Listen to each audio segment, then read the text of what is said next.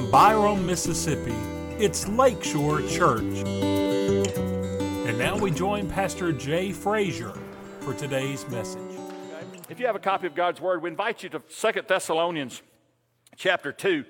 How far would you have to go in your circle of influence before you would encounter somebody that you could call by name, that you would be alarmed for their soul if Jesus came back today? And that's got to be our motivation, folks. It's not just me being ready. It's not just me knowing the Lord, but it's for me having a concern and a commitment to influence those around me that don't know the Lord yet. That's our hope as well. Okay, if you're able, will you stand with us and honor God's Word? 2 Thessalonians chapter number, where did my glasses go? Throw them to me, Corey. Throw them, Corey. Nice throw, Corey. Good. Oh, me. About the time when you try to act like you're something and you forget your glasses. Isn't that great? 2 Thessalonians chapter number 2, verses 1 through 4.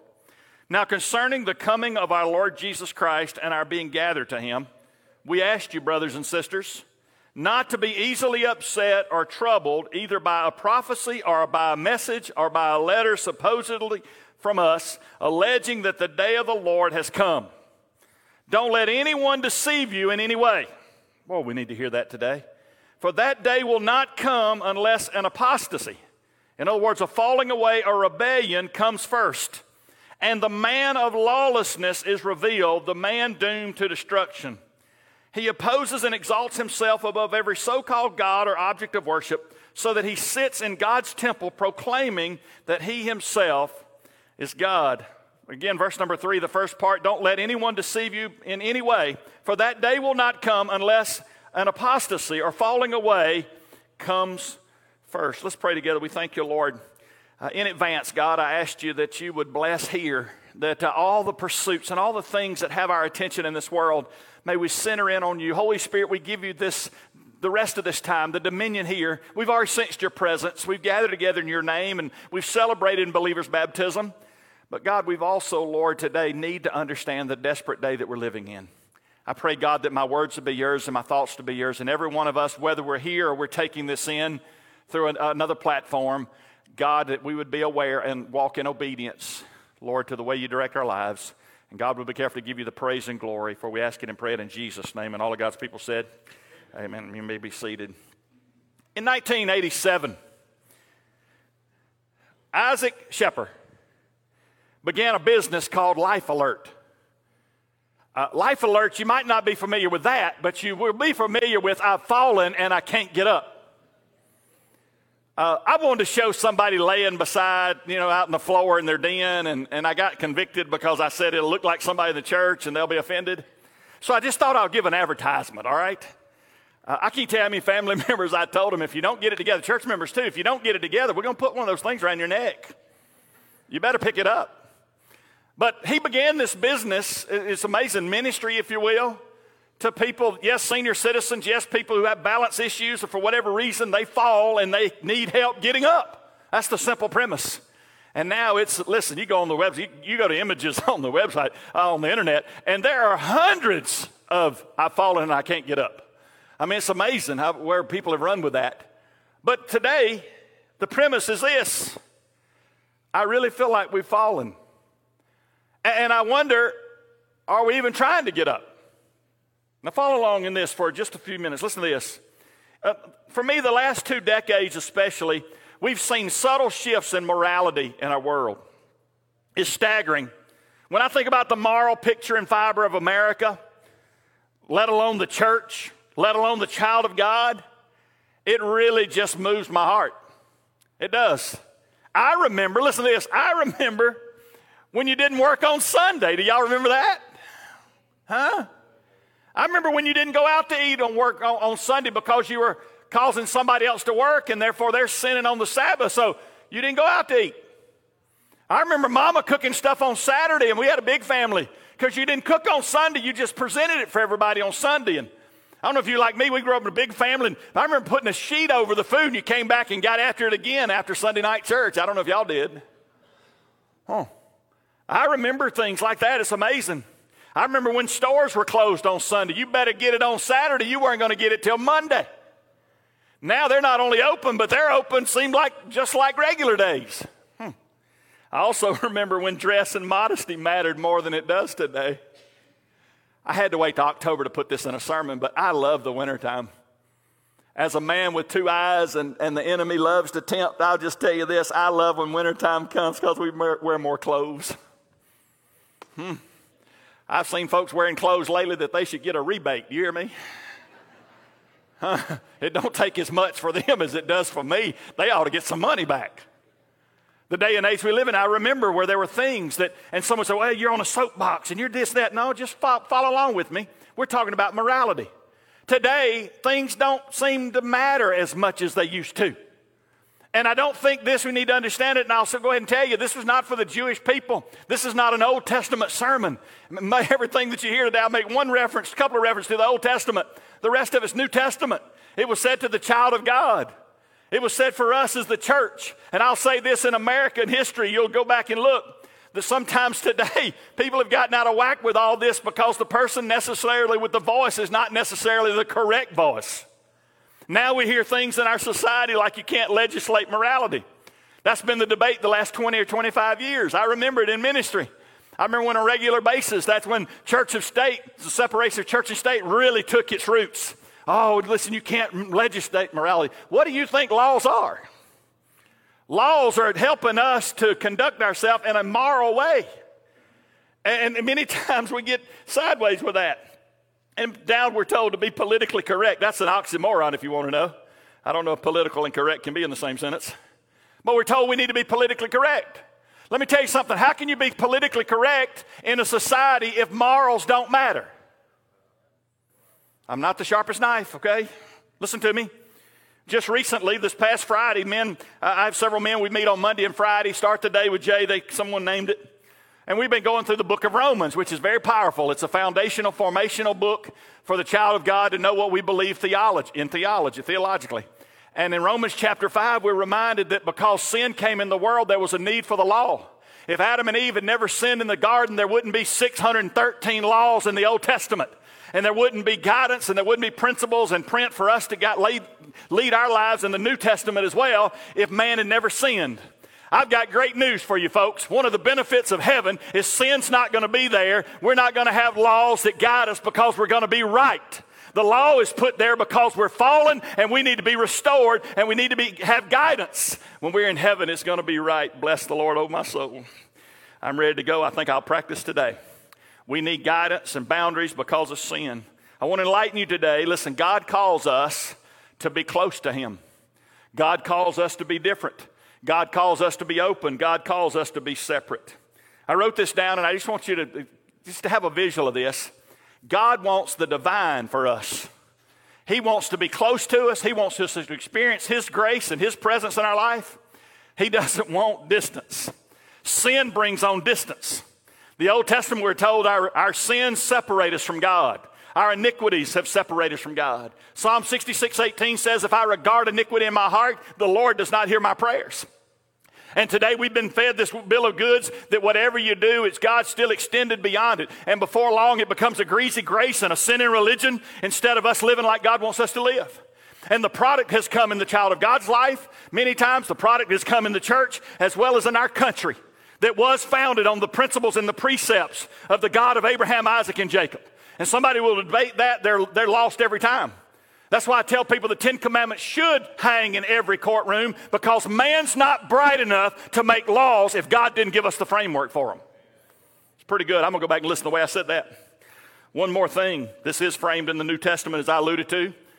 So someone says, oh, that's Old Testament. Not so. This is not for the Jew. This is not for the children of Israel. That was last week.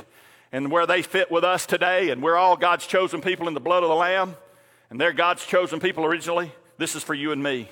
Follow along when I talk about the facts about falling. The first is just a reminder, and here's the reminder. This is going to be deep. You ready? You have to be close to fall away. Let that sink in. Just for a moment, just a reminder. You have to be close. If there's a falling away, if there's an apostasy, if there's a rebellion, to rebel, you have to be somewhere for that to happen. You with me? And so you had to be close. Just a reminder. It reminds me of Psalm 9:17.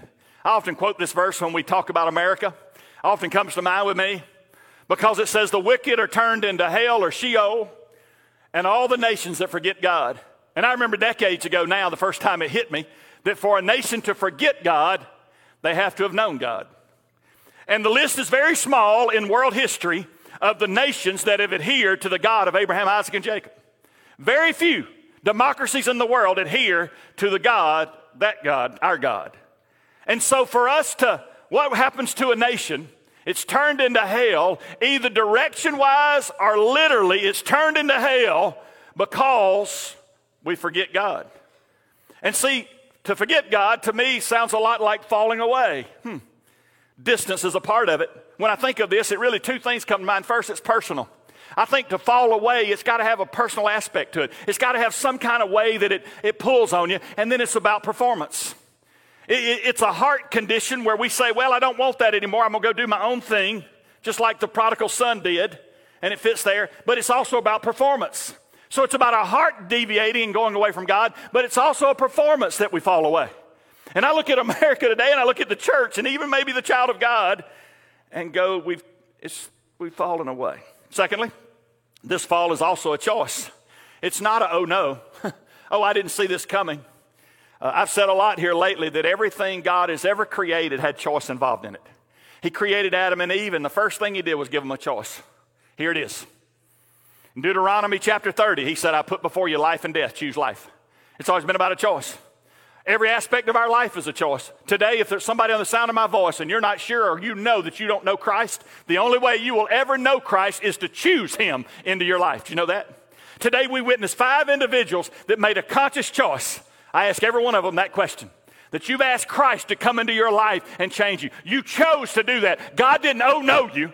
He might have backed you in the corner. He might have convicted you like in a service like this or at camp or some other type of environment, but it's a choice. Everything God's ever done has a choice. Our own Christian life is a choice. If you're going to live for God, it's a choice that you make today. If you don't, it's a choice. Some people say, well, it's just sort of happening. No. Even when we don't adhere to it, we're making a choice not to adhere to it. You with me? This fall is a choice. Everything God. So someone say, well, Pastor, how does it happen? Let me answer it for you out of the book of James. James epistle, James chapter 1, verse 14. There were the debate, and you go back and research it. People were saying, well, God's doing this, and we still do this stuff today. God does this, and God does this. Why is God doing this to me? And I've often said God gets credit and blame for a lot of things he didn't have anything to do with. But God put the choice before us, and we're product of our choices. Listen very carefully. James chapter 1, verse 14. It says we're drawn away of our own lusts. Previous to that, it says, does God tempt? Does God test? He doesn't do that, nor can he be tested. But a man is tempted when he's drawn away of his own lust and enticed. I think about this story often. I tell it, but there was a fellow that we led to the Lord years ago, and in his discipleship and things I was working with, and he said, Brother Jay, I just don't know if I can live it. And I said, why not? And he had a major drug problem. I mean, heavy drugs, okay? I won't tell you his drug of choice, but it was heavy. I'm talking about heavy.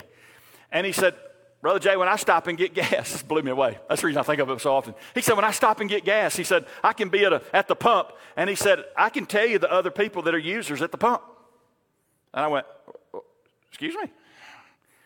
And so for the next few months, when I would get gas, I would look around and go, I wonder who they are.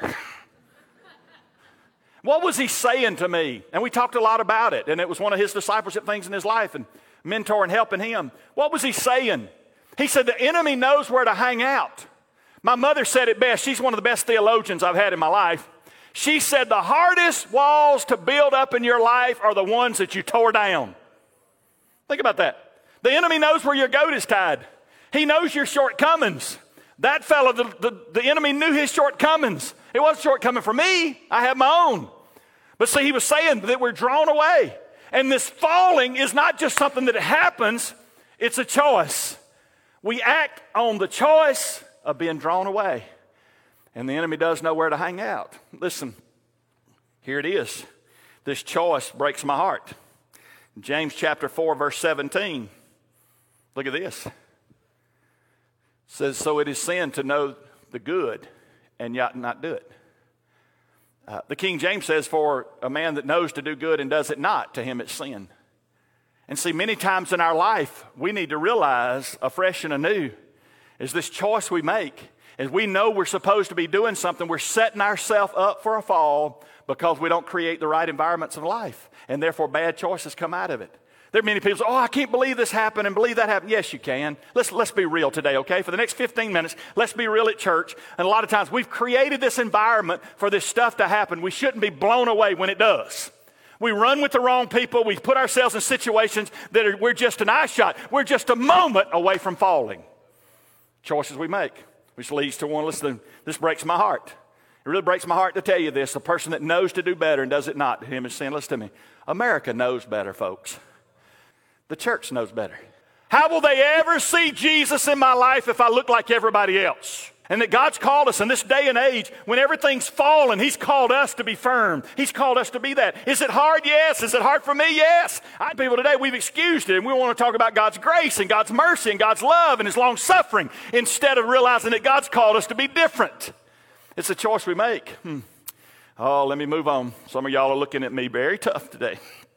Number 3 is this. When I think about facts about falling, it's not a closet condition. It's not.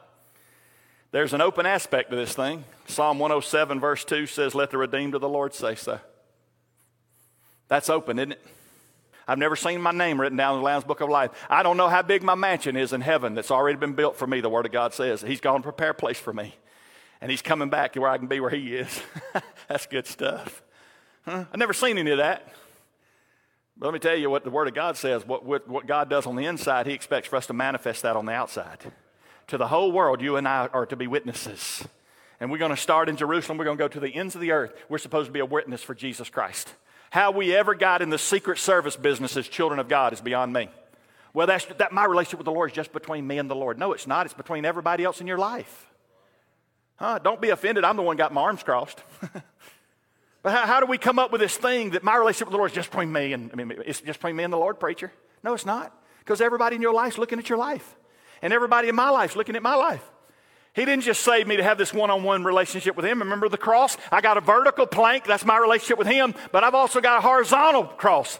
By this will all men know that you're my disciples the way you have love one for another. And see, this is where His is. Listen, it's not a closet condition. And that's the reason we have believers' baptism today. Jesus died openly for you and me. He didn't go in the closet. He didn't go behind the veil. He didn't go on a back street. He was out there for everybody to see it, including His Father. How dare me live a closet life when what God did for me was open? This falling away has many characteristics. It's found in 2 Timothy chapter 3, verse 1 through 5. But I believe we were more moral than we are today. There are things I look at today and say, you've got to be kidding me. If it wasn't so tragic, I would laugh at the ridiculous part of it. But no. It's not a closet condition. And then the last one is this. And I love this word in the King James, but it fits for my points today, is cloven does matter. Cloven is a King James word. You can find it basically a word that means separate. To live separate still matters. Never forget on the day of Pentecost, that's where that word is used. When they came out of the upper room, 120 of them, it says cloven tongues of fire, representing the Holy Spirit, the new day, the New Testament was resting on them. And let me tell you this, folks, we need to understand it. It didn't rest on anyone else except the ones that came out of the upper room. They were separated unto God. People saw it, people experienced it. God commanded us in His Word in 2 Corinthians chapter 6, verse 17, to come out from among them and be separate. I just want to say this, in this fallen world that we live in, that God's still called us to be different. I wrote this out, and I believe the visual thing, that you retain 10% of what you hear and 90% of what you see. And so using this apparatus here, I just wanted to put this up there for you today. Today it seems like the church wants to fit in everybody's life. Don't offend. Don't preach too long. Don't keep us. We got a busy agenda. We're going to give you a little while, and we're going to go do our own thing. And yet I'm reminded, I'm not validating because I got about 6, 7, 8, 10 minutes left in this sermon. I'm not here to try to validate how long I preach, but I want to remind you it's a Sabbath day, not a Sabbath hour. And He's also the God of the other 6 too, by the way. And one day we're going to stand in front of Him and give an account. But I just want to tell you, and this is spilled over into the church, we want to fit in. We want to be hip. you know. But fitting in, if I look like everyone else and sound like everybody else and go every place they go and do everything they do, fitting in leads to falling away. We're called to be different. I'm not here to hurt you. I struggle with these kind of sermons. I do. You say, oh, no, you don't, because you preach them every week. Fitting in leads to falling away. Falling away doesn't happen overnight. We just watered it down. The sharpness became a little dull. What used to move us and we were convicted about now became it's not that bad. We got over God's convictions. And then over time, we just fit in so much, now we don't even look like Jesus much to other people. We don't sound like him. What moves his heart doesn't move ours. Fitting in leads to falling away. Falling away causes, without exception, it causes hurt and harm and alarm. I can go back to teenage years, and there was a man, he was strapping, he's a football player, a very unbelievable athlete, married and had kids. He took up time with us youth, and I thought, man, I want to be like him. And for whatever reason, I don't know if the church upset him, I don't know if something happened, but over time he fell away. And I remember how it gripped my heart. I was in the ministry by then. I was in my early mid-20s, and I heard he wasn't even going to church anymore. It wasn't long that I went home and I was in a revival. And I didn't look him up. It was amazing. I looked outside. I was in my hometown where my family business, my family's business is, and I was looking out the window, and he was across the road. And I said, I'm going to go see him. This is my chance. And I go over to see him, and I tried to embrace him. He sort of stood off, and that guy that I knew wasn't there anymore. The light had gone out. The vibrancy wasn't in his face. I tried to talk about the Lord and talked about the ministry and the impact that he had on my life. He pushed away from me and walked off. Reached out to him since. He's fallen away. I'll let you decide where he's going in eternity if you so choose. I'm not here to debate that with you today. But what I'm here to stand clearly on is before the Son of God comes, there will be a falling away. There will be people that are on fire for God.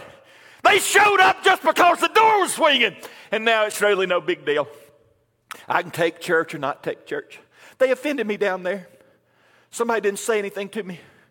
Or we take church, we look at church like we do a gas station. We go to this one and that one and this one and that one. Instead of being true to the body of Christ. In this day and age, we wonder. You come to church and you say, oh God, I don't want to offend. I don't want to lose somebody out of the church. And the Word of God says it's in 2 Timothy. I'll preach on it in a few weeks. Make sure you know what Sunday that is. You won't want to be here. It says that Sunday, it says of that day that men will have itching ears. We just want to feel good. Preacher, can you just give us something to make us feel good? Like we did something because we came to church. And God's looking for us to have not a form of godliness, but to have power that goes with it. And we wonder why what's going on in that world today. It's not the government's fault. It's the church's fault. God hasn't called for repentance to happen at the White House before he called for it to happen in his house. Judgment must begin at the house of God. Understand this. It breaks my heart. I could talk about yesteryear in Milledgeville, Georgia, but I can talk about my 10 years here. They aren't all good like Brooks, Kimbrell. I can tell you about people that when I moved here, they were on fire for God. And you thought, man, I want to hook my wagon to them because they're going the right direction. And man, they're going to heaven if they don't go right by it in the meantime. They're on fire for God. And I could name you a pretty good list of people today that don't even see the need to be in God's church on God's day. And explain it away. Well, I can have God in my own way.